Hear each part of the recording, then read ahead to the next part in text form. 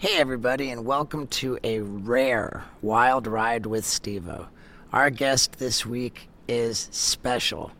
In many ways, not the least of which is that they don't do interviews very often. How we got her? Crazy, who knows? But it is Paris Jackson. And as I tell you this, I am on tour in Canada with a gorgeous puppy on my lap named Rue, which we picked up at the Toronto Humane Society. Why? Because Wendy's afraid of the bus, and I could not do it to her anymore, forcing her to travel around on the bus.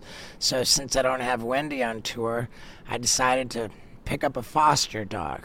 We're going to find a home for him, and I just want to do that all the time. I'd like to find a home for a dog in every city I go to.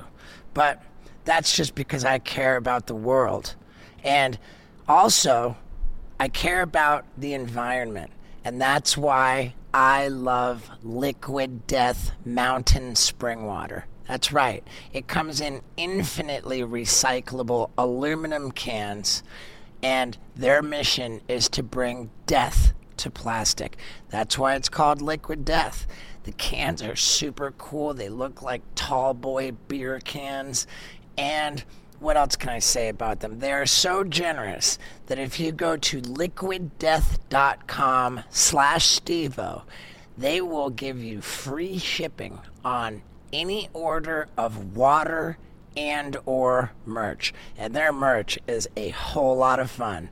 Their water is fantastic, and they are saving the world along with me and Rue. So jump on this deal because shipping ain't cheap, and they're giving it to you for free by going to liquiddeath.com/Steve-O for free shipping on all of your orders of water and merch.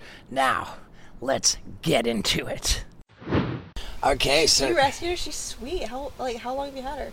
I've 5 years and 3 days. 5 days or something. That makes sense. She's been around for 5 years. You're funny. You're so funny. Yeah. All right, and let's get you kind of on that mic just so that we. I mean, by all means, pull it over to you so you can keep playing with Wendy. Okay. Cool. But yeah, she really is something else. And here we go. All right, ladies and gentlemen, Paris Jackson.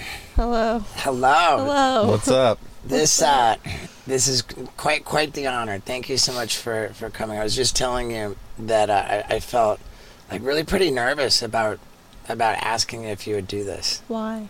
Just because it seemed like a long shot. Like I mean, I don't know. I think like maybe I'm just that's just me. I don't know. But yeah, thank you for that. It was really cool.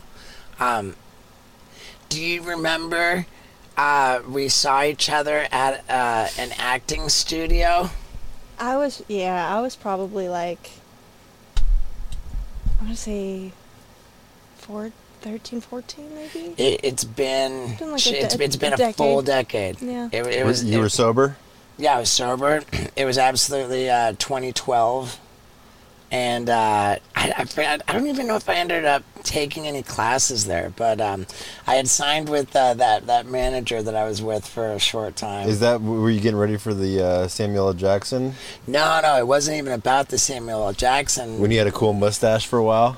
Yeah. No, what it was I signed with this manager, and they were like, dude, you got to take acting classes. This is a big, important thing. And I was like, okay, cool. So I went over to check out this acting studio, and there was Paris. I was like, oh, well, that's cool. I don't know that we really... You were like auditing one of the classes, I think, and I was on my way out because like the teen class had just ended, and so I was on my way out. I'm actually, my best friend that I met in that class, like when I was like 12, 13, like he's still one of my close friends Cool. to this day. Can you cry on demand? I'd rather not, but like I can't. But it's possible. You think you can cry on demand? How much you paying? I've been trying to cry, and I'm like, fuck. I'm like watching like Legends of the Fall, and I see Brad Pitt cry. I'm like, dude, how? Sometimes menthol helps. There have been times where I couldn't do it. Menthol, like they'll blow. Like that's what I did like a music video for a friend of mine, the 30 Seconds to Mars video, like a couple years ago, and I couldn't cry on command, so that one time, so they like blew menthol into my eyes. And you- Yeah, and let's be clear too that we're talking about like crying like as a performance Yeah. in acting, but what you're saying is that you have not cried in life. I can't neither. I When's can't the cry. I cried like maybe like a week ago Oh, yeah. for like 10 seconds. And then I was like, dude, was that What? cool? Afterwards, and he's like, Right. Was that cool? This was your homework to try to cry with your therapist. yeah.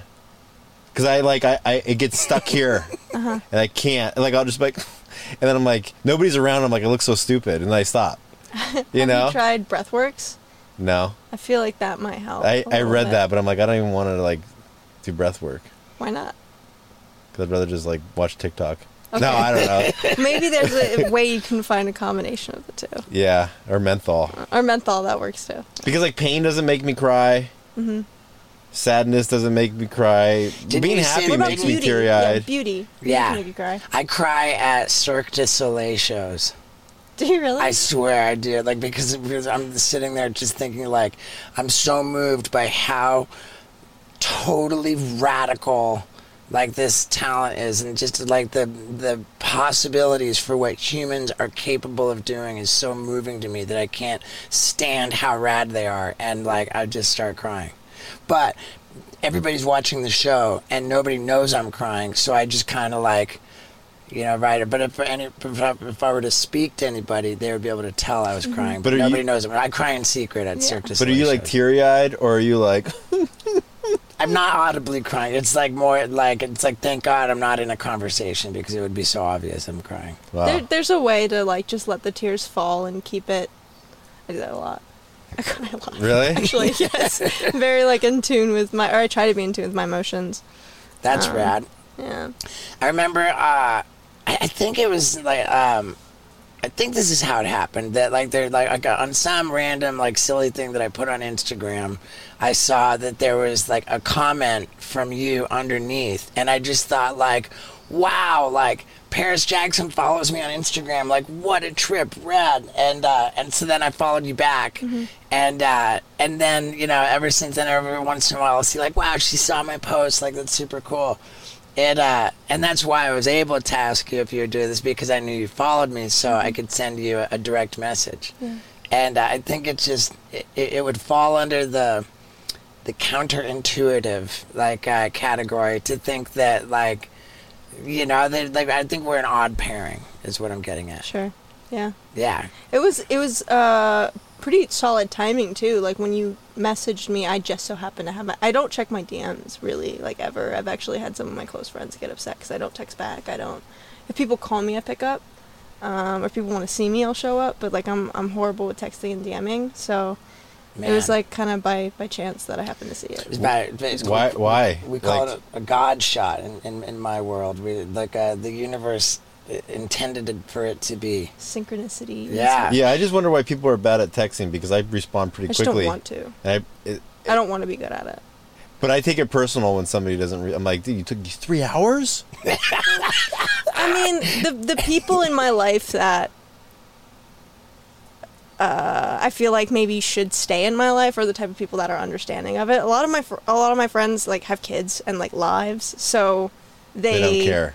They also are like, oh, I want to see you too. I'll see you in November. Like, let's make plans 3 months away, because it's like we're both busy. We have things to do. I've got like a couple jobs and like traveling. What about someone you're dating? What's the best way to get a hold of you there? I see you make time in for a that. hypothetical? I don't know. Like, call me. I may pick up if it's urgent. Call twice. That's what I tell people. Or if they text you. I probably won't respond. Ooh. There was one girl that, like, this was a few years ago. We were fully seeing each other. I brought her as a date to like my cousin's wedding.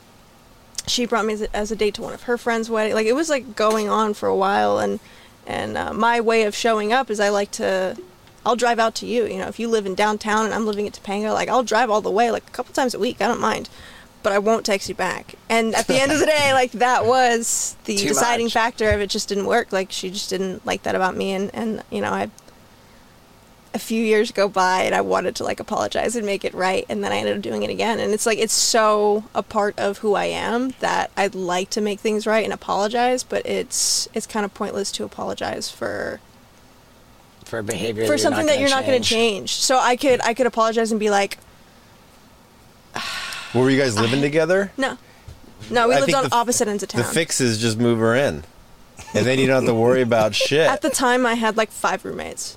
Oh. And like 5 animals, so I have that like, dynamic with our Jackass director, Jeff Tremaine. He never responds to texts, and it hurts my feelings every time. And then I'm like, ah, and I'll be like, ah. Yeah. And I just don't get it. I'm like, but yeah, some people just don't want to be good at texting. How do you guys feel about like voice memos? Yeah, voice. A lot of people do that. I'm the best texter in the world, He really is. Really? but that's the problem. He calls it ERT, his email response time, off the charts. Like if you had a business and you wanted to go into business with them and you saw like their percentage of their ERT was like a high percentage, you're like, oh dude, I know they get back to me quick. Mm-hmm. You know? But if they have like a 40%, it's like, Yeah. I don't want to work with these people. Should you do the voice memo thing? No, because then if I listen to it and I don't respond and I lose it, my OCD will take over and I'm like, fuck, did I imagine that or did I really send it? Yeah.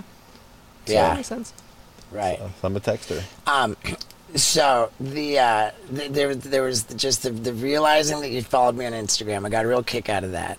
And then now that I reached out to you about doing this, like, I get the sense that you don't do a lot of interviews, that you're like, you know, like a fairly private person. Yeah. You keep You don't text. you keep a small I just don't like circle. technology. I think that's what it is. Yeah, I do. I keep a small circle. And I couldn't help but have this sense. I'm like, man, I feel like profoundly grateful, maybe even a little bit proud that I've turned into a guy that you would feel comfortable being like, yeah, come on, I'll come over and have a conversation on, you know, like there's like I feel like I've turned into, I've become a guy that like maybe that there's some kind of people feel there's a reason to trust me, like when they wouldn't even necessarily have any proof of that. Yeah. And it's rad. Yeah. I try not to like judge people based off of what I see on their social medias and things like that, but I do for some reason have like a pretty decent intuition if I can like see a picture of someone and I can look at their eyes. It's like a good photo of their eyes and stuff. I can kind of get a general sense for what they'll be like in person, regardless of what the caption is, regardless of what filter they're using, like any of the whatever product they're selling. I can usually just look at the person's eyes and kind of get a. And yeah, you seem like a smart and like kind person, so. Well, thank you. Do you get a feeling or do you see colors?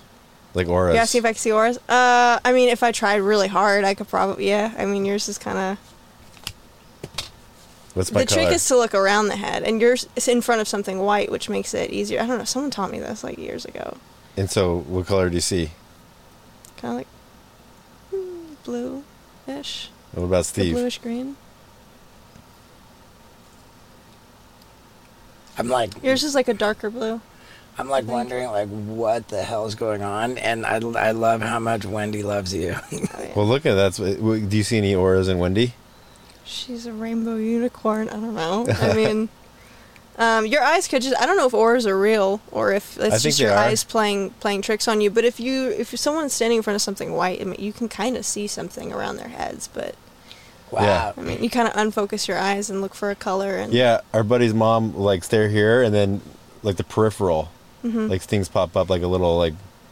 So that's like some clairvoyant kind of psychic. Yeah. Also, I learned that like some eyes can see more. I mean, there's obviously people that are colorblind, Yeah. but then there's also like more broader spectrums of color that some people can see and some people can't. And they like have certain tests online and stuff. And I did one, and apparently I can see more than average. I guess like my eyes pick up on different.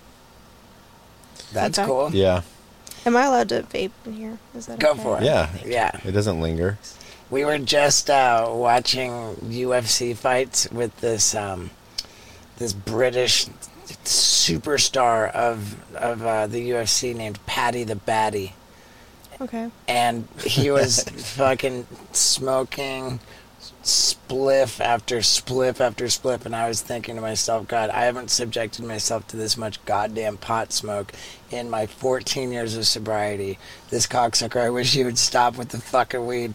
And I was that excited to be hanging out with him that I let it slide. Yeah. So you and your vape is totally cool. Well, this is just nicotine. I don't think you can get contact high. Yeah, I mean, Right? No, I don't it's think vape. that's a yeah. yeah, I don't. I think all the nicotine goes into your lungs. And then, Yeah, and we ended up just kind of moving across to the other side of the area, and it wasn't so bad. So we just welcomed you to my house, and thank you for coming here. And you had a pretty big reaction to my Motley Crue shirt. Mm-hmm. And you showed me that you have a Motley Crue tattoo. I actually have two. I didn't show you the other one. The second one I have is Wow. oh shit. Wow. You Motley. really are a hardcore Motley Crue fan. yeah, in like freshman year of high school I had that hair, the fucking Nikki Sixx hair, the layered jet black dyed. I looked like Joan Jett. Like it was, I've had like the big spiky bracelets that got confiscated at TSA because it's a weapon type thing. Yeah. Like I was a very angsty, like heavy metal 80s kid. Dude, that's so epic. Yeah, I love that. So I was going to tell you that when I was 13 years old, and I'll tell this quickly.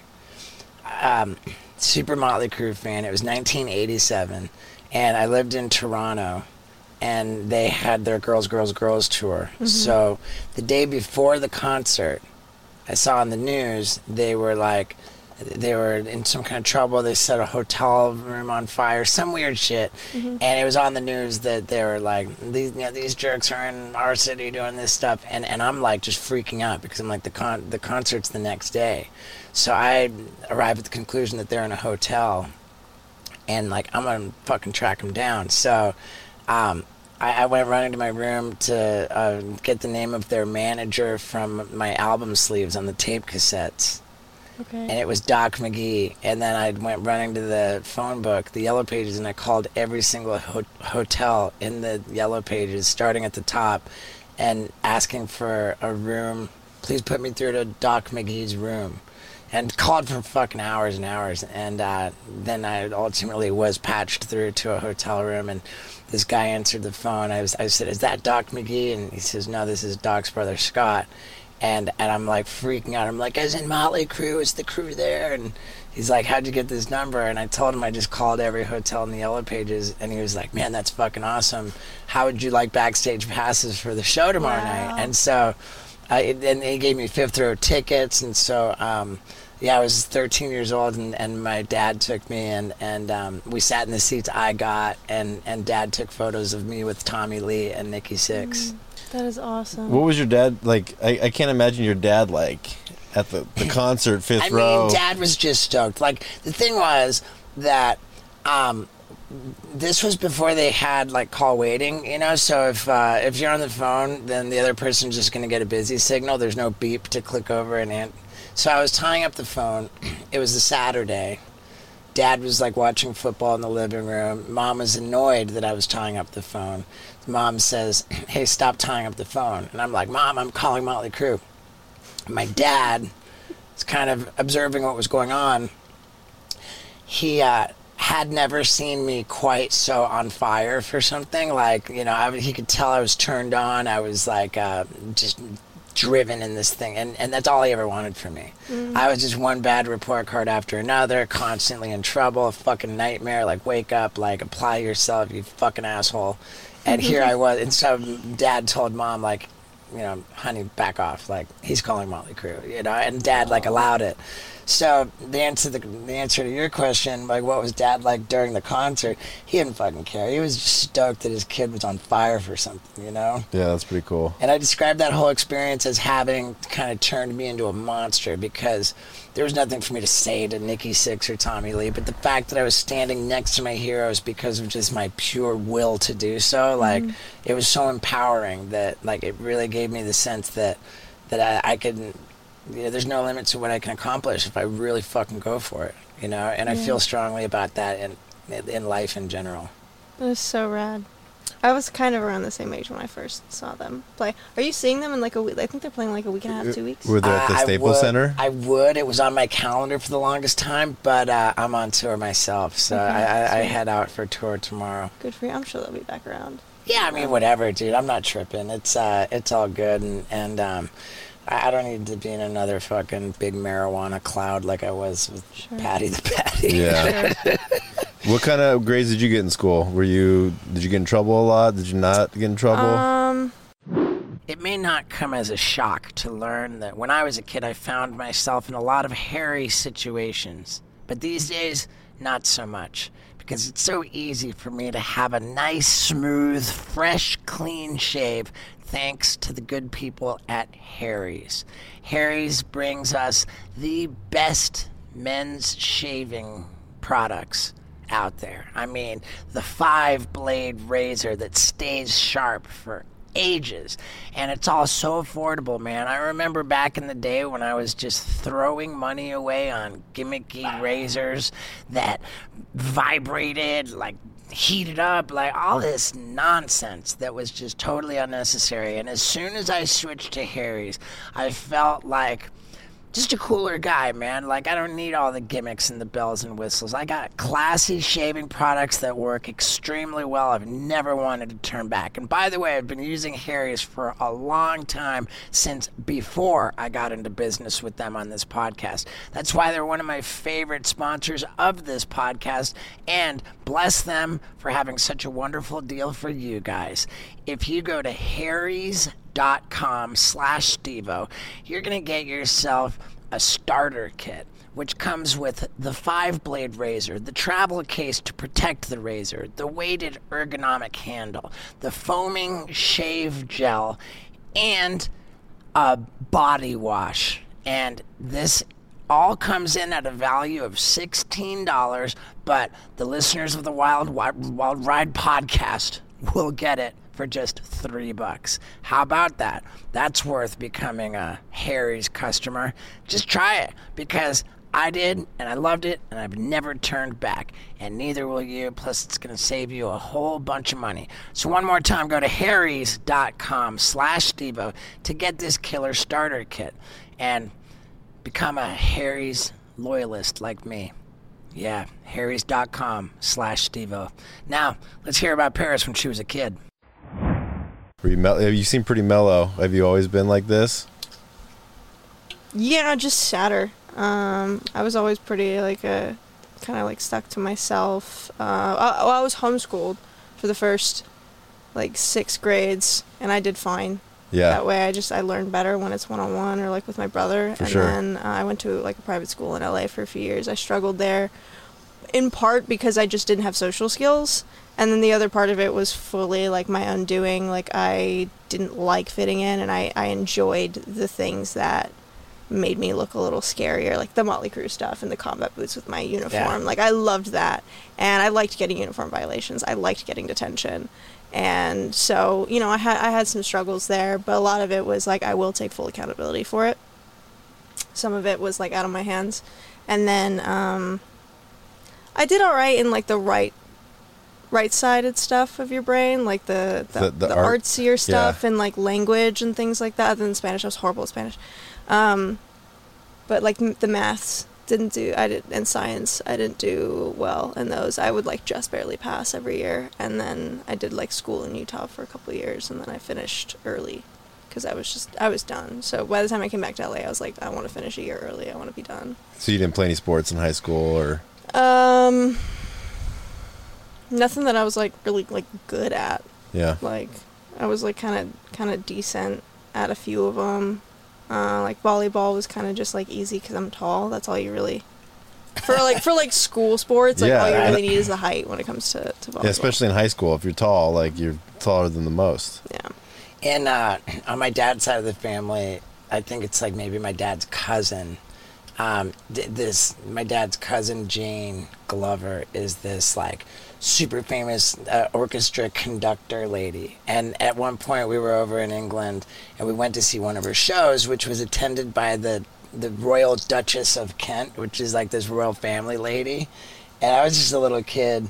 and we met the Duchess of Kent, and she asked my sister, like, you know, what do you do? Are you a musician as well? And you know, and then the Duchess of Kent asked me, do you play anything? And I said, yeah, I play baseball. That's funny. It was, and I didn't think I was being funny, but yeah, I think that what made me think of that is that you're probably the other way around, where Scott's asking you, did you do any sports? And you were like, well, no, I played instruments. Yeah. Like I played music. Yeah. Yeah, I've always been into the music thing. Mainly, like, it was just a hobby for a long time, and then in the last few years, I was just like, this is way more than a hobby. This is, like, a massive part of who I am as a person, and it's my favorite thing in the world, so... Playing music. Yeah. What Writing, playing, learning, anything involved. Like, I'll spend... I didn't read for a long time. I used to be an avid reader as a kid. I just recently, in the last few weeks, like, started picking up books again. Ooh, I got a book coming out next month. Really? Yeah, my Send me a second copy, book. I'll read it. Yeah. Like, actually, I will. What book made you want to get back into reading? Ishmael. Yes. You By guys Daniel read it? Quinn. Sure. Really? Yeah, Yeah, by Daniel Quinn. I name it as my second most important book to read. What's the first one? Conversations with God, book 1 by Neil Donald Walsh. I haven't read that. Okay, Ooh. wait. Where's my phone? Yeah, what did he will keep Will you calling- message me and let Sure. me... That Yeah. is... Okay, so this... Ishmael. This is Ishmael. from Ishmael, this tattoo I have. Don't you have an Ishmael tattoo? I don't have an Ishmael tattoo, no. This is from... So every time you hit a new chapter, there's a little bamboo thing. Okay. Like every chapter, that's what that's from. That's so cool that you guys have read that. That's Yeah. my really- favorite book. Yeah. I mean, it's an important book because, like, to It read it is. is so, like, kind of depressing. Like, you walk, like, I remember, like, reading it and, like, walking through an airport and just thinking, like, none of this is supposed to be this way. Like, this is fucking awful. Like, we're the human race is such a not even virus. not like virus, like a virus, but almost like just a cancer, you know, like a cancer on the Yeah. world. Like, it's so, and it's such a wonderful way that book, you know, just using this relationship between a gorilla and this kid, like, you know, must that like have an earnest desire to save the world. Like, it's the most preposterous fictional novel with the most deep and real Yeah. like wisdom about the dangers of humanity. I don't mention the gorilla when I tell people about it that haven't read it. Right. I listened to the audiobook and the gorilla's voice was phenomenal. Really? Yeah. I haven't read the. I really do. I don't listen to audiobooks. It was really. like an interesting accent. I think it was like maybe even English, like if I Okay. can recall. But what was the book that got you into reading? Book that got me into reading. I mean, I remember reading as a kid. Like, there But was I a hated book- reading as a kid, and I then loved it as a kid. There's a book that I loved as a kid called My Side of the Mountain. And there was this kid who ran away from home, lived in the mountains, like had this hollowed out tree. yeah, I remember I read that book in fifth grade. And that book made me just so stoked to run away from home. Like, and what was extra rad was that this kid ran away from home, lived in a tree, like lived off the land, and then at the end, like his family fell on like terrible hard times, and they all like moved into trees with the kid who ran away from home. So he was like bailed his family out, and he was just like the man at the end. That's Fucking cool. Man. What about your favorite book as a kid? As a kid, I don't know. I read so much because that was like our form of currency growing up. Like my brothers and I, like my dad wanted us to. Like trading books? Well, not necessarily. So we weren't just like handed things. Like we lived life in like a silver spoon kind of way. Like we literally had everything. I never had to worry about like my next meal or a roof over my head, whatever it was. Like I got to see the world, but things weren't just like the good stuff wasn't just like thrown at us. We had to like work for it. So our dad had us use like books as currency. So it's like, oh, if we're going to FAO Schwartz and you want 5 toys, well, you have to read 5 books and I will quiz you on it.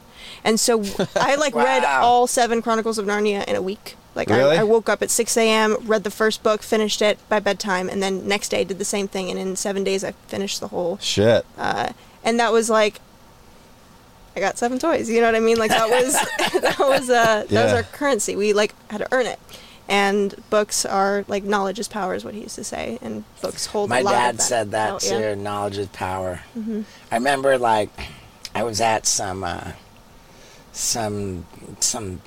food drive, like to give food away, and some person there says like, oh, you need to go, you need to be saved by Jesus. And I was like, Dad, I'm just frustrated. This guy with his like, my dad's like, well, the next time someone does that, like, ask them, this question about like the original Greek scriptures and how the Bible was translated from Greek and the what was lost Aramaic in to Greek, from Greek right. Yeah. And my dad he was like, asking this question, bet you they won't have the answer, and knowledge is power.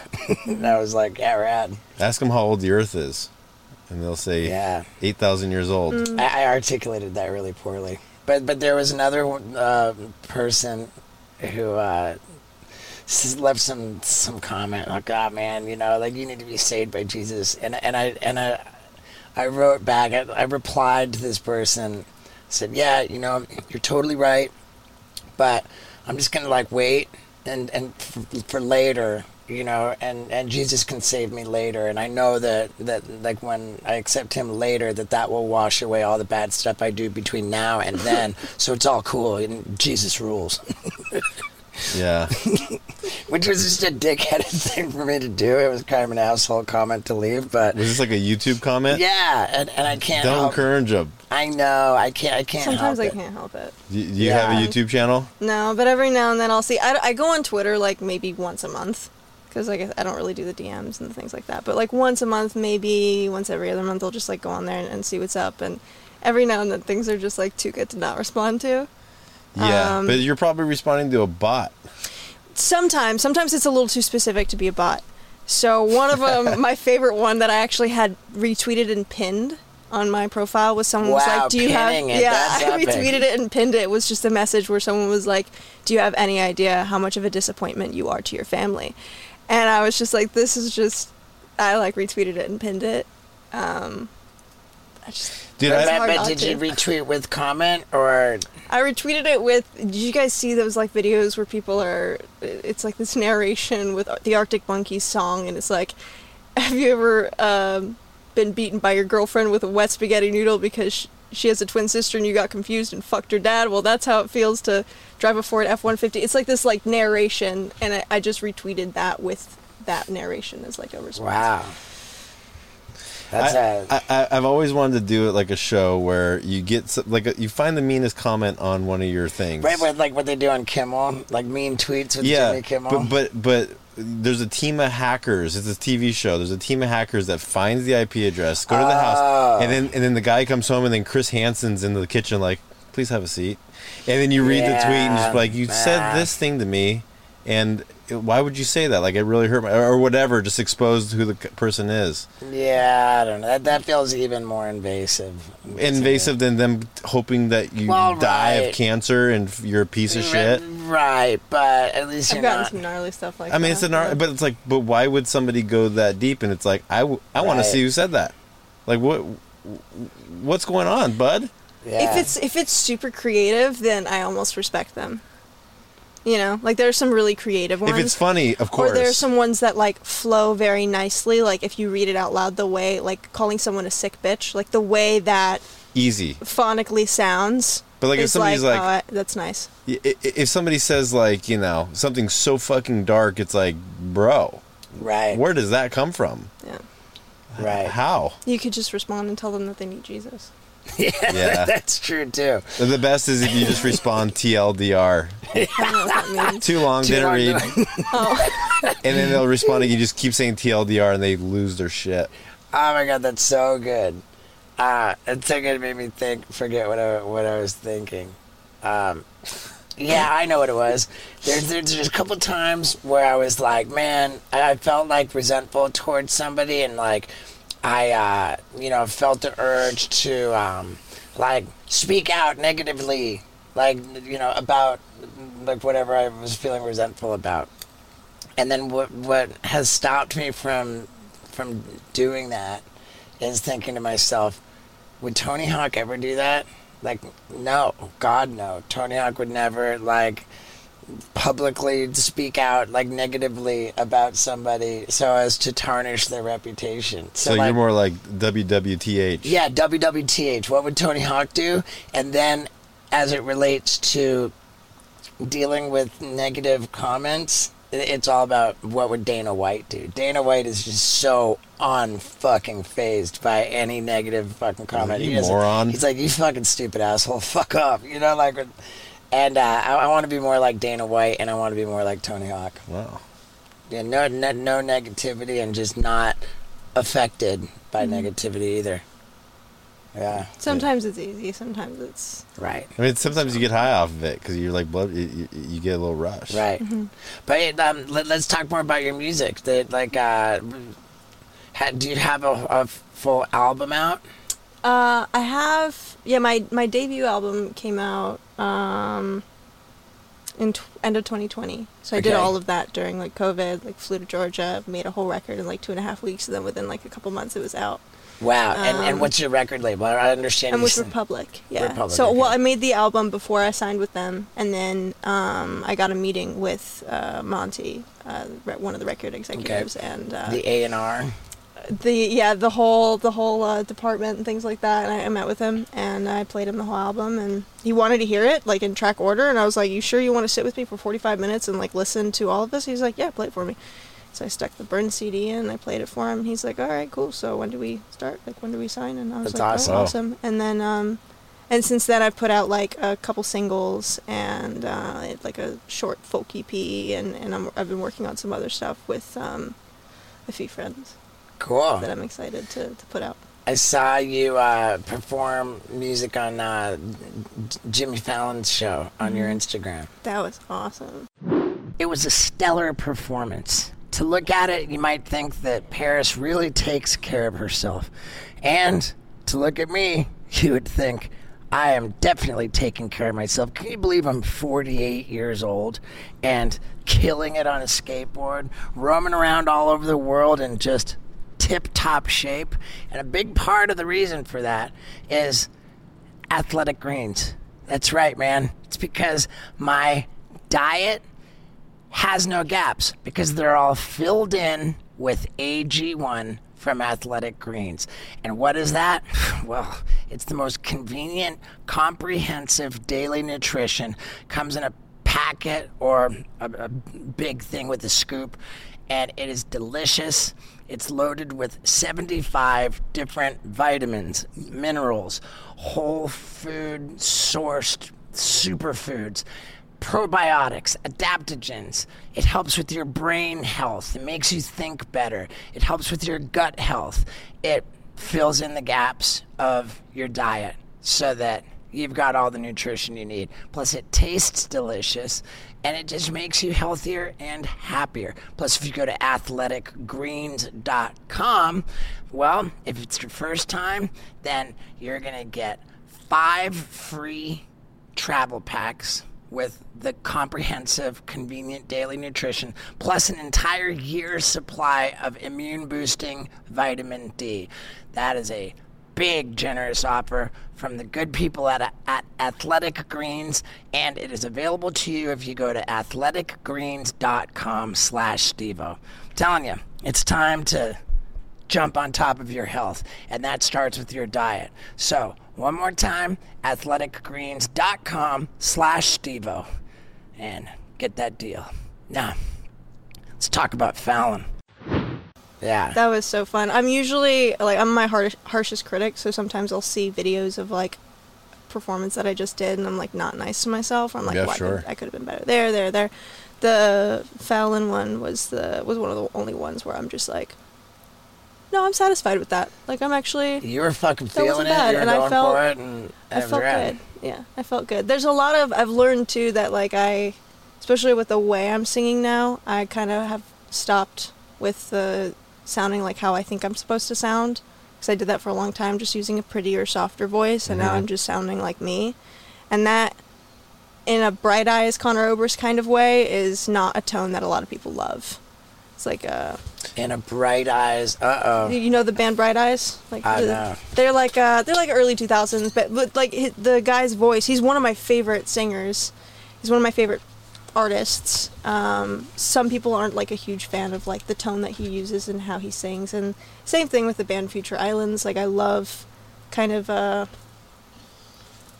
just like it's different. It's not like a conventionally good voice. They're not doing anything wrong. They're not like hitting a wrong note, but the way they sound is just not what people. You're not going to hear it on like a mainstream radio station because it's just not as digestible. That's what I'm looking for. It's not as digestible. Like if I were to sing. Sure. Yeah. Sure. Yeah. So I just like, I don't know. It's more. I'm using a tone that feels more authentic to myself, and that's not something that people love all the time. So the Fallon thing definitely was. I got some blowback with how I'm singing now, which is fine. Just negative comments. Do you get nervous before you perform? Oh yeah. Because here, I'm curious to know your thoughts. Steve makes me do stand up for him sometime, and like I got to go somewhere else 20 minutes before the show. Don't talk to me. Don't look at me. I'm so nervous. I'm pacing, and Steve's just like, you know, on a FaceTime call right before he gets up. He's running late, and he's just like. He doesn't not bother at all. Mm-hmm. And I even looked at we checked his heart rate before a show. Mine's like 165, 170, like it's jacked. He's just like it's 58. Like, do you? How long have you been doing it? 6 months. I hate it. Okay. I don't. You know. How long have you been doing it? I've been doing it for a long time. But how long have you been doing it? You've been doing it for a while. So. If I'm about to play a show that's like a small hotel cafe kind of thing, and it's just me and my acoustic guitar, no nerves whatsoever.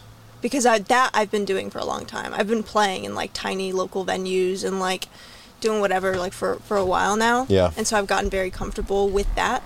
Like Phoebe Buffet. Pardon? Phoebe Buffet. I don't know. That's from Friends, the girl who's playing the cafe. Oh, yeah, exactly. The cat. She sings a cat song. Uh-huh. I don't know too much about Friends, but I know that there's like a cat song. So that I've been doing for a long time. For me, a long time. But the having a band and like doing like the louder stuff is pretty brand new. So playing a festival like Boston Calling, there were like, by the end of my set, there was like, I think over 1,000 people in the... like my section of the audience, which was for me a lot of people, and I was so nervous beforehand, and like I get nauseous. I have to take like a Pepto or a Tums. For sure. You're like, don't talk to me. Just leave me alone. I'll shit my pants. No, I like to huddle with my band. Really? Like my before show. If I'm really nervous, I'll huddle with them, and I love my band. They're all like. They've been doing this for a while. They're like hired guns. They play in a lot of bands together, cool. And they're older than me too, so they can like calm my nerves. They're like, you know what you're doing. Like, we got you. Yeah. I definitely can be nervous, like especially like, you know, taping a special, like that'll make me super nervous. Like even like taping like you know, just taping the show to important people, or if there's important people at the show, like anything that kind of raises the stakes of the show will give me nerves. And I remember too, I had this crazy experience, like it's kind of inappropriate for me to share, but I was the speaker at a big 12-step meeting. And I remember being really nervous getting up to speak in front of like whatever it was, like 100, 150 people. Super nervous, and I remember going directly from there to go sit down with Mark Maron on the Mark Maron podcast, and all of a sudden now I'm speaking to like fucking millions of people, and I was so totally like just sitting there with Mark Maron talking on the microphone, like no nerves at all, and it was millions of people listening compared to where I had just been so nervous in front of like 100 people. So, well, it's funny the way you show your nerves, because I've seen you. Two instances I can recall being nervous. The first time was when you filmed your Guilty as Charged, and when you walked out in the audience, and it was, I think it was just so overwhelming that like you took a beat for extra longer than you should have, you know, and it was kind of like a lot to take in, and then when we showed the skyjacking bit in Miami with your dad in the audience, and you came over and you were just like giggling, you know, you're just like, oh dude, like I just thought that was interesting, of like a display of the same emotion but two different ways. Yeah, I've got a really ridiculous show that I tour with called the Bucket List Show, and it's a multimedia show where I talk about like just the craziest ideas that I ever had, and I never thought I would actually do them, but then I did.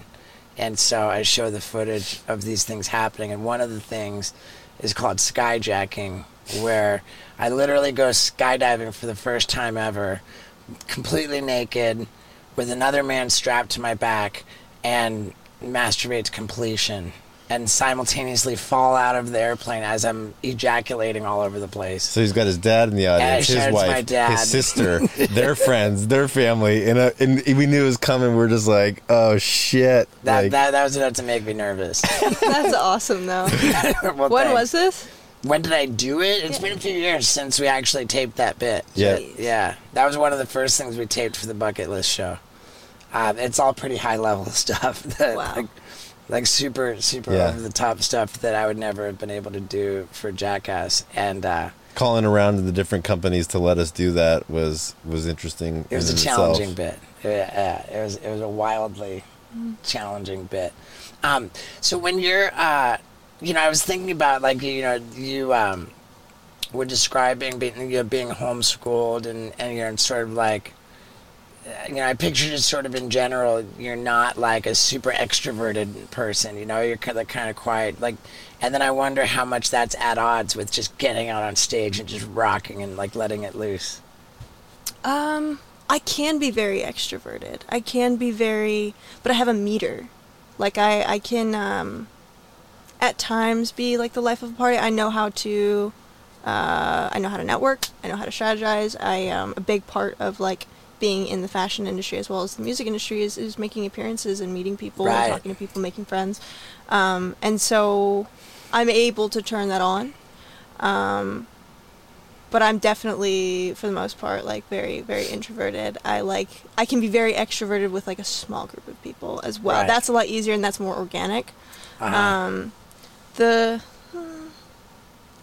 It depends on the audience, though. If I'm Right. performing, like how big I'm gonna go, it depends Yeah. on the audience. Like for the Boston show that I just did, that was wild because it was the biggest stage I've ever played. Like the size of it, like I was able to run top speed back and forth, and that I had never done before. But it just like it happened, and like the audience was feeling it, and I was feeling it, and I'd never performed like that so far. That was like the first time like really giving it that much energy, and I saw like a good portion of the audience all like moving their heads like this in sync with each other, and I'm like, okay, most of these people have never heard my music before, and I'm getting them to have this kind of reaction. That feels great. That hypes me up. I'm gonna keep going, and I'm gonna make it bigger, and I'm gonna yell louder, and I'm gonna like really project. But then there have definitely been times where people are just like not feeling the set, or like So you're kind of feeding off the crowd and what their energy is, and so it either it goes kind of one direction or the other. yeah. I mean, one of the last tour that I went on, one of the first shows that we did, I was opening up for this kind of like a bluesy John Mayer-y kind of dude. I don't want to like compare him to another artist, but that's what it makes me think of. And we were in Vegas. We were like the small venue in Vegas, and it was like on the outskirts of Vegas too, so it wasn't where like the party is. And it was like a relatively empty venue because they're not here for me. They're here for the guy that they bought the tickets for. Like I'm just the opener. So that was just like kind of like a dead show, and I was like looking over at my guys. I'm like, all right, let's power through. Like let's get through this. So it depends. So talk to us about the fashion industry. What do you want to know? I feel like I've seen you kind of in that. How many My countries vibe. have you been to because of fashion? Because of fashion? How many countries have you been to their fashion week? Only. For sure, France. Oh yeah, that's the one that I Milan. go to. That's my go-to is Paris Fashion Week. I try and go twice a year. I still have yet to go to Milan Fashion Week. That's a bucket list for sure. And then I've done London a couple times and New York a few. And when I first started like 6 years ago, I did New York Fashion Week a lot because I was with Calvin Klein. So when you started 6 years ago, in what capacity did you start? Modeling? Yeah, I first started with the modeling, like doing runway.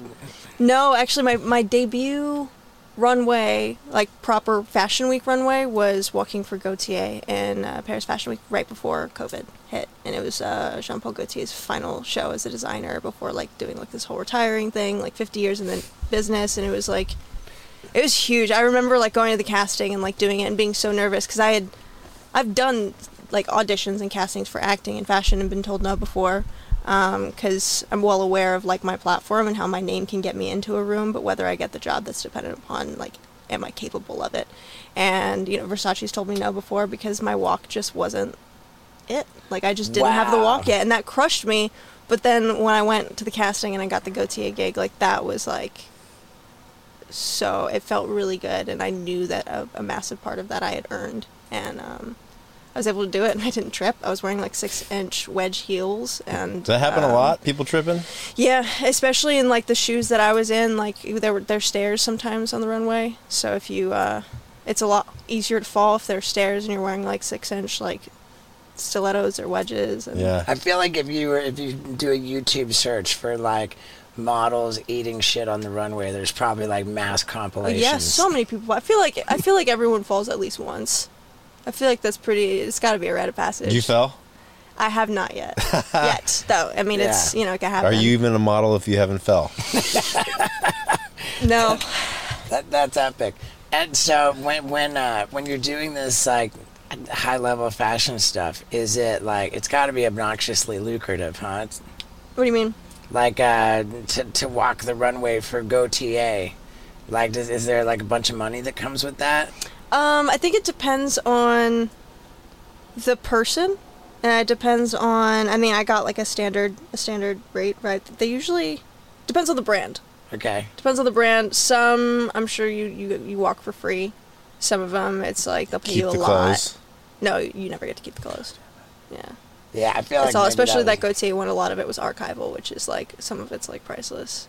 Yeah, like Kim Kardashian wearing the Marilyn Monroe dress. Yeah, that's like that's a very like priceless kind of piece. Yeah. I have one of my favorite things that I own is one of Lee Alexander McQueen's designs from his fall winter collection in 2007, and I like wore it in a music video and I ended up buying it. It ended up like fitting me perfectly, which usually never happens because I'm not sample size.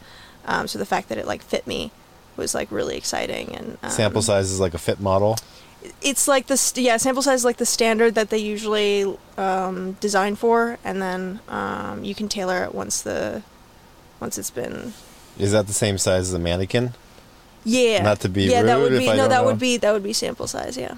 So there have been times where I have fit into sample size before, and also every brand's different. Like YSL sample size is a lot smaller than like say Gaultier.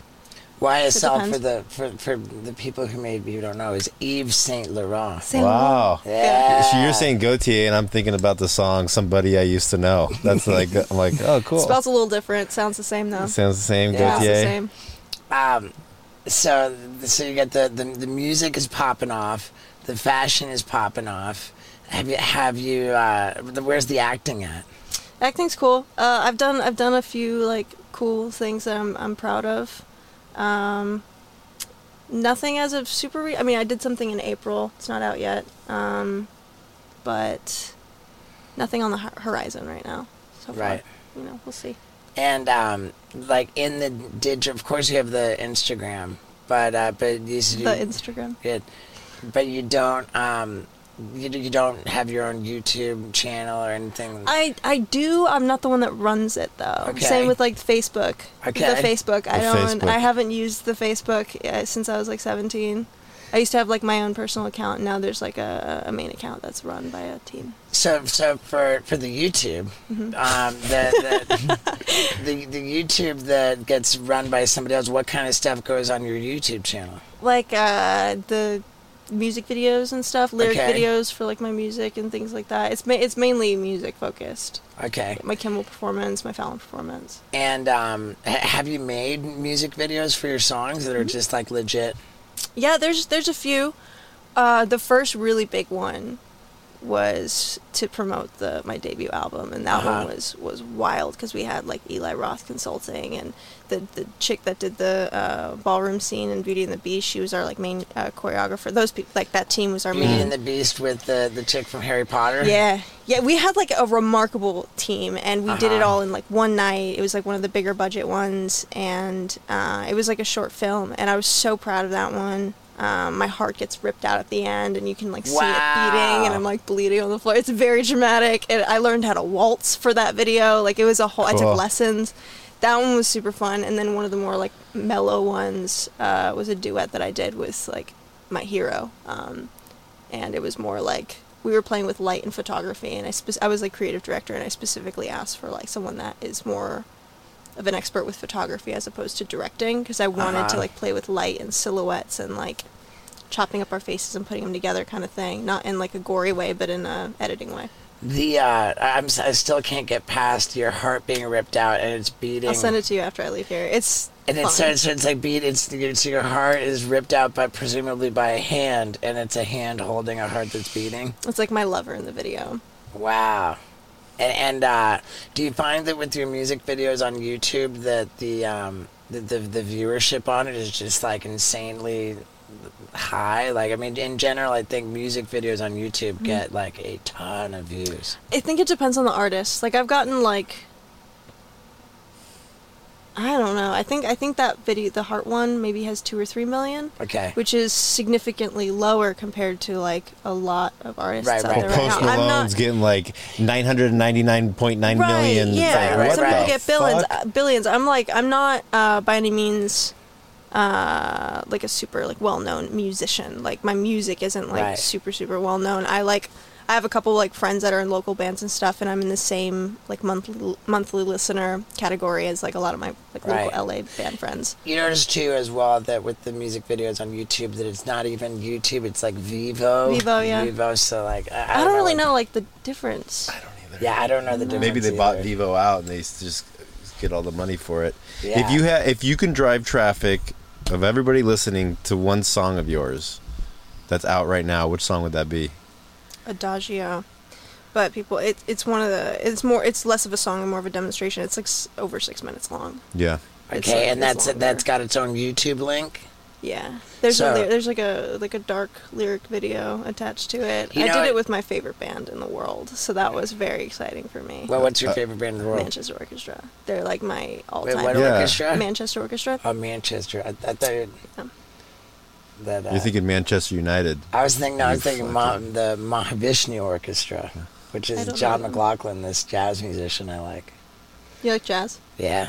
I mean, I've liked it in the past. A lot, you know, Pat like Metheny. Pat Metheny, George Benson, Earl Klugh, John This McLaughlin. fucking guy. He picked me up one time and he's listening to this and I'm like, what are you listening to? He's like, Jim Benson.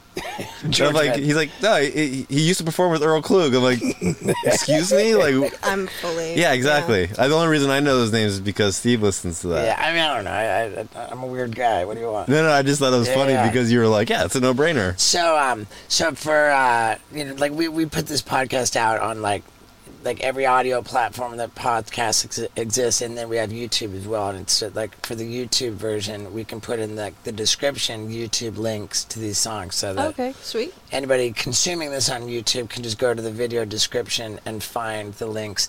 We got to put the Beating Heart in there. Sure. Yeah, the heart Got it. ripped out, and then the Adagio one. Adagio, that one's so far my favorite song of mine that's like out. Partially because like literally my favorite band. I did it with them, but also because it's just if I don't know if you guys are Radiohead fans, but they're like another favorite of mine. Isn't Radiohead the band that like reformed with like practically the same lineup as a different name? The Smile. That's the new. Yeah, it's Johnny and Tom from Radiohead. They're like doing like a. And weren't they something before they were Radiohead? They Stereo have face. a lot of. They have. I mean, I know Tom York does like a lot of different side projects. Like he also has one called like Atoms for Peace, which is solid, and he does stuff under Tom York. He did the entire like soundtrack for Suspiria, like the remake of Suspiria, which is like a fantastic soundtrack. And another one you can throw in there. It's not a YouTube link; it's a Netflix thing, but it's a 15-minute short film that Tom York did with Paul Thomas Anderson to support Anima, which was like an album of his. One of the greatest pieces of work I've ever seen in my That entire sounds life. like it doesn't have anything to do with you, though. No, You're it just doesn't. a fan of it. I'm just a fan, and I So want. yeah, we're not putting that in there. I'm just trying to get Tom We York. want to love me. Adagio. I just want Tom York to love me. What Okay, gotcha. what does Adagio mean? Adagio in slow tempo. It's So I'm like here like low key shitting on jazz. I listen to classical music. I grew up listening She's to like classical minor in music. jazz in college. No, Adagio for Strings by Samuel Barber is one of my favorite songs, and it's it was kind of, the title of it was like kind of homage to Samuel Barber, who's like a fantastic composer. But I grew up listening to some classical, and sometimes I still listen to it. Yeah, right on. So, it was a motorcycle that you rode here? This is a scooter. It's not Just a motor. scooter, like a Vespa. Yeah, it's a little piglet. I will one day get a hog, but right now it's just a little piglet. Man, my girl, like owned a motorcycle, and I was like, you gotta get rid of that fucking thing. Like, it's so dangerous. Yeah. How far did you drive that thing? I've taken it up to Topanga from, like, around this area before. Yeah, because I have a motorcycle, and it's like it's rough to ride that thing. If it's not kind? like I bought a Royal Enfield. No shit? Yeah. Dude, that's the one that I want to get. Royal I want to get a Enfield. Royal Enfield. I rode around India, which, by the way, got picked course. up on IndieFlix. Yeah, dude. When did that happen? I signed the contract like last week, and so they're going to air it on IndieFlix. It's a pay-per-view. I rode a motorcycle around India for a month. Sweet. And then I've like filmed myself going to different like ashrams and meditation places. And then I loved it so because I rode a Royal Enfield over there that I bought one when I got home, and I just keep it at the warehouse and I ride it around. But if it's like a 499 cc, and if you're riding at Topanga, like it's a bitch to ride on the freeway. You know, if it's not like a Powerful, because of powerful all the one. up and down the hills. And like there's so much that can go wrong, but and so I try to like just take it for a driver. I remember I was riding from Malibu to here, and I was, you know, my helmet was all fucked up, and you know the little face shield, the hinge came off, and it swung around, and I was going so fast that my face went like this, and I couldn't see, and so I it's like you have to not panic, Yeah. and you slow down, but like and then like go slow enough to turn your face in. But it's so crazy because there's so many fucking things that can go wrong on a motorcycle, but it's so fun lane splitting. It's a blast. It's funny. Royal Enfield is the one that I really, really want to get. My rock climbing buddy has one, and I've ridden on the back of it. What kind does he have? I don't know the exact model, but I know it's one of the rare ones that they only made for 2 years, and then only a few Is it were a different? shipped out. Is it a cool color? It's gorgeous. It's like silver with like black and yellow. Yeah, I think that's line the down bullet. there. It's the I got the baby blue. It's funny that all of my other friends that ride, including my brother, they all ride Harleys. Mm-hmm. And being like an 80s heavy metal fan, like that's the one that I've always wanted up until recently. Like I rode on the back of an Enfield, and I'm like, oh, I think this is. You know, this you is tell what I him wanna you get. tell him it's the Harley of India, babe.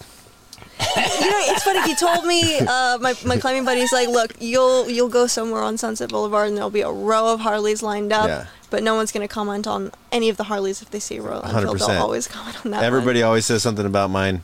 And I walked out, I rode it to somewhere one time, and I walked out, and some guy had his dog on there. He was taking a picture of it, and like the nails were digging into the seat. And I'm like, what do I do here? You know, it's kind of like you pause. It's like, okay, the guy's taking a picture, but then you see the thing's nails digging into the leather, and I'm like, What kind of dog was it? Chihuahua? Let me push back a little bit here. Okay, Mr. Animal, right. If the dog is small enough to be sitting on a motorcycle seat, presumably it's not heavy enough for its nails to do damage to the seat. You tell me, because the thing was just like, and then like he picked it up, and I was like, hey, what's going on? And Chihuahuas just shake. That's just how they are. okay, and then when he pulled it out, the leather came with his fingernails. So it's like if I was like a, you know.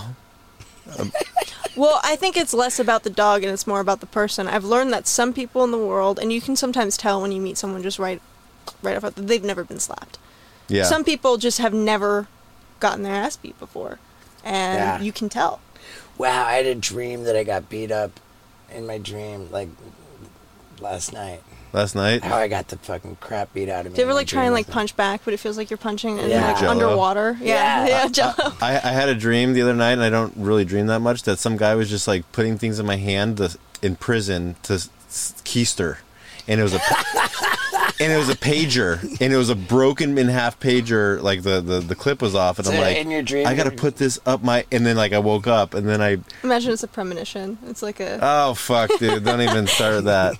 That's Scott's a pretty. I have weird dreams. Like, Yeah. like there's some dismemberment, and then Jar Jar Binks pops up out of nowhere, and all of a sudden, like Tweety's there, but Tweety turns into Big Bird from Sesame. It's like Wow. weird stuff happens in my dreams. How Like, often do you dream? Every night. Do you dream every night, Steve? I would say so, yeah. And you know what? I think that I've been taking melatonin like a lot. You know, I take melatonin like Jesus, every dude. night, And I'm finding that melatonin really like makes dreams more. Vivid. Yeah. But I dream twice every 6 months. Like, I don't remember You it. take Right, do you write 'em melatonin down? like crazy. No. Yes. You write them down? Nah. I write them down. They're Wow. weird. Do you think they mean Sometimes something? I'll like pull them out, huh? You think they mean something? There have been a few times, especially in the last like year and a half, and this could just be me looking to make it a reality, but there have been times where I have like deciphered it, or like what's it called when you Interpret. Yeah, so I've done the interpreting thing, and it ends up being like extremely accurate in like a spooky way, and sometimes I'll like double check with my friends, just be like, am I crazy? So I'll like, if I have a dream that feels like it might mean something, I'll tell someone. And then in like a week or two, if that thing ends up coming true, I'll hit up that friend and be like, yo, guess what happened? And then I'll have like a, kind of like a person to go off of, just so I know I'm not like insane. But much like witchcraft or tarot cards or dream interpretation, all the things, like I don't know how real it is. Like it could be me literally just manifesting it, law of attraction style, and me like it just being the power of the mind. It could be that it's real, or it could be that I'm just making it all up and it's not actually real. But I do know that there are results, and I've seen results, so it doesn't really matter to me whether it's real or not. If I'm seeing results and it feels good, then I'm like, oh, all right. Yeah, I feel like dreams are like you're living out you in another multiverse. You know, it's like some kind of shit going down. Well, what's interesting is my dreams are so real that like I can feel the facial hair on someone, I can smell their cologne, I can like, it feels just as real as this. But I feel like the only reason why I consider this to be reality is because this one lasts longer. Like this one is the most consistent one. Yeah. But like some of my dreams are just as real as this. They're shorter. Really? And yeah. I would agree with all of that, just except for the fact that there's just so much like negative bullshit that goes on in my dreams a lot of the time, like. And there's also like just so much abstract, like just shit that doesn't make any sense. That like Just a floating baby. Right, for me to give nowhere. weight, for me to lend credibility to the things that happen in my dream, and like ascribe to that some kind of meaning, like I just would be lending credibility to some negative shit a lot of the time that I don't even want to entertain. Yeah. That's There's a lot of negative stuff in this Yeah. reality too, though. You're right about Not that. to turn it back to Ishmael, but that's Right. like, YouTube sure. comments. pardon? YouTube comments. YouTube comments. Right, yeah, for sure. There's no doubt about that. Yeah, there's probably just as much negative in both worlds. That When did you read Ishmael? Recently. Recently, Very okay. recently. And you know, there's a second one. I have it, actually. I finished the book that I was reading today, and I planned on, after I leave here, starting the story of B. story. It's The story of B, it's the yeah, second it's one. the I was story going to of start B. it tonight after I left here. You know, I started the story of B and didn't didn't ever really get the momentum going with it. The story of B starts with the phenomenon of locks. Is that right? I don't know. I haven't started it yet. But I remember in Ishmael, Yeah. he kept saying Buana. And I kept listening. He's like, yes, Buana.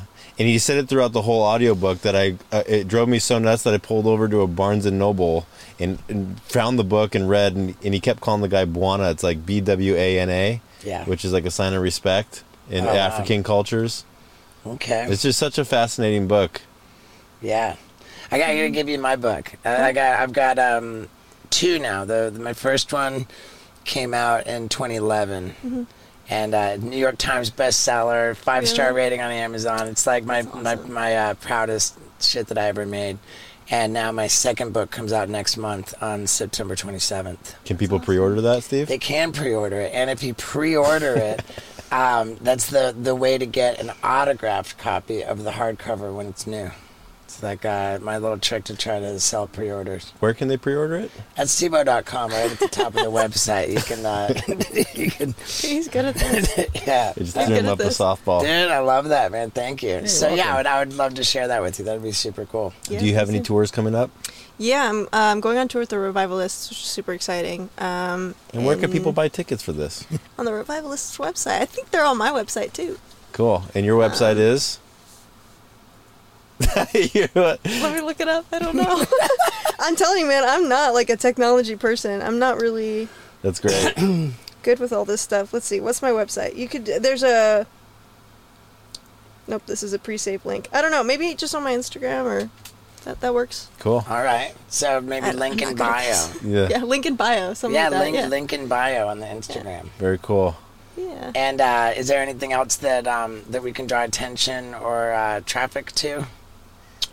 We're, like, Adagio. Adagio. We need everybody who's consuming this on YouTube to get into the video description and consume these 2 music videos. Yeah. I did a music video recently for my latest single, Lighthouse, but I also have another single coming out relatively soon-ish. And when you do consume these music videos that you find in the video description, then we want them to also subscribe to the channel Sure. on which those videos live. They can do that if they And ring want. the bell so you can be the first to know about future video uploads. Yeah. And Leave a couple hateful comments. Yeah, fuck, you'll pin them on your Twitter. I like when you ask the guest the same question that Mike Tyson asked Right. you. That's a special one. Yeah, Mike Tyson at the end of the podcast, he said, these cameras, they're millions of people. Like, while you have their attention, what do you want them to know?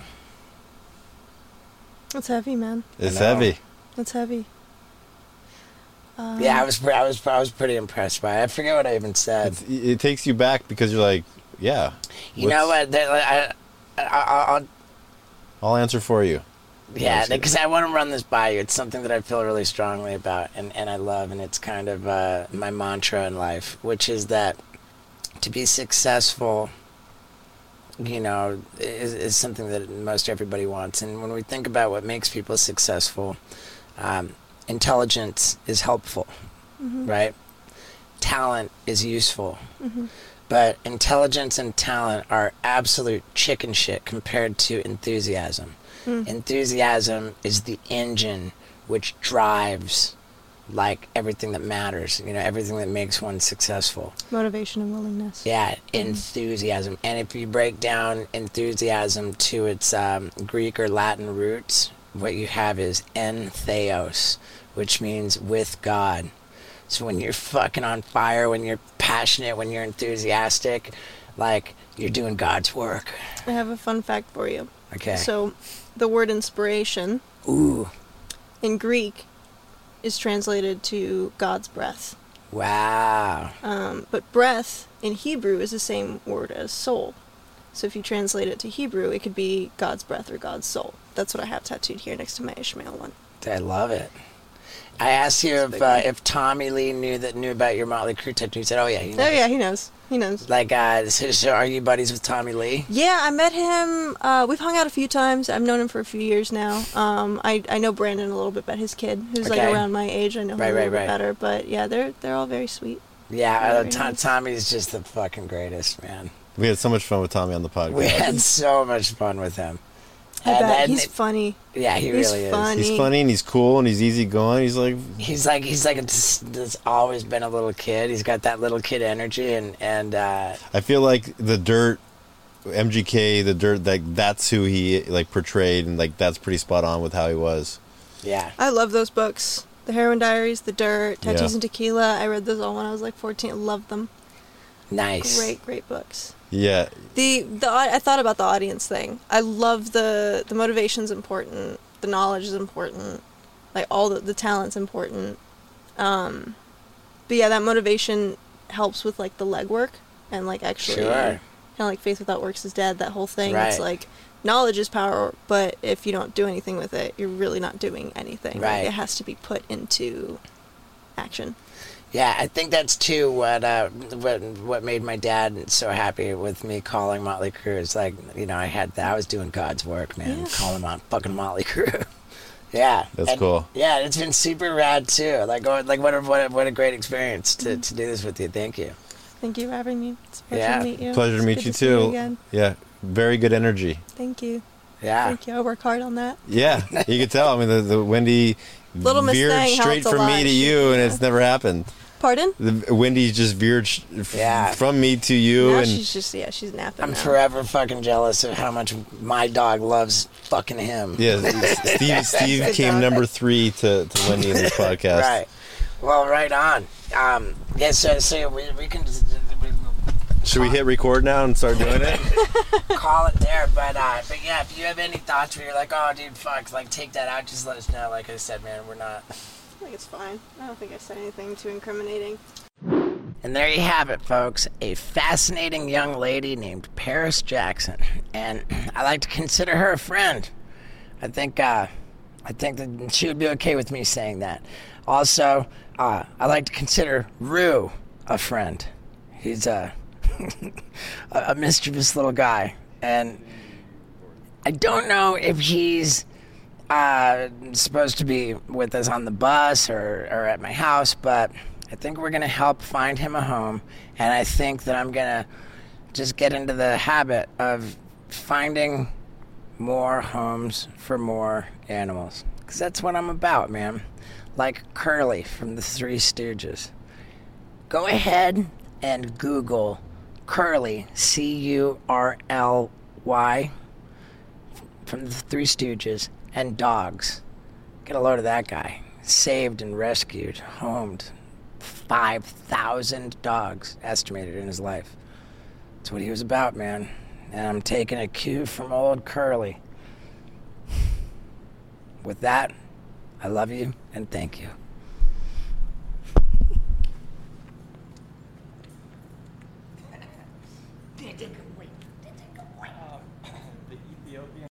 If you own a vehicle with less than 200,000 miles and have an auto warranty about to expire or no warranty coverage at all, listen up. CarShield has a low-cost month-to-month vehicle protection plan that covers more parts than ever. Visit carshield.com/audio to find out how you could pay almost nothing for covered auto repairs. Drivers who activate this vehicle protection today will also receive free roadside assistance, free towing, and car rental options at no additional cost. Get your free quote today at carshield.com/audio. That's carshield.com/audio.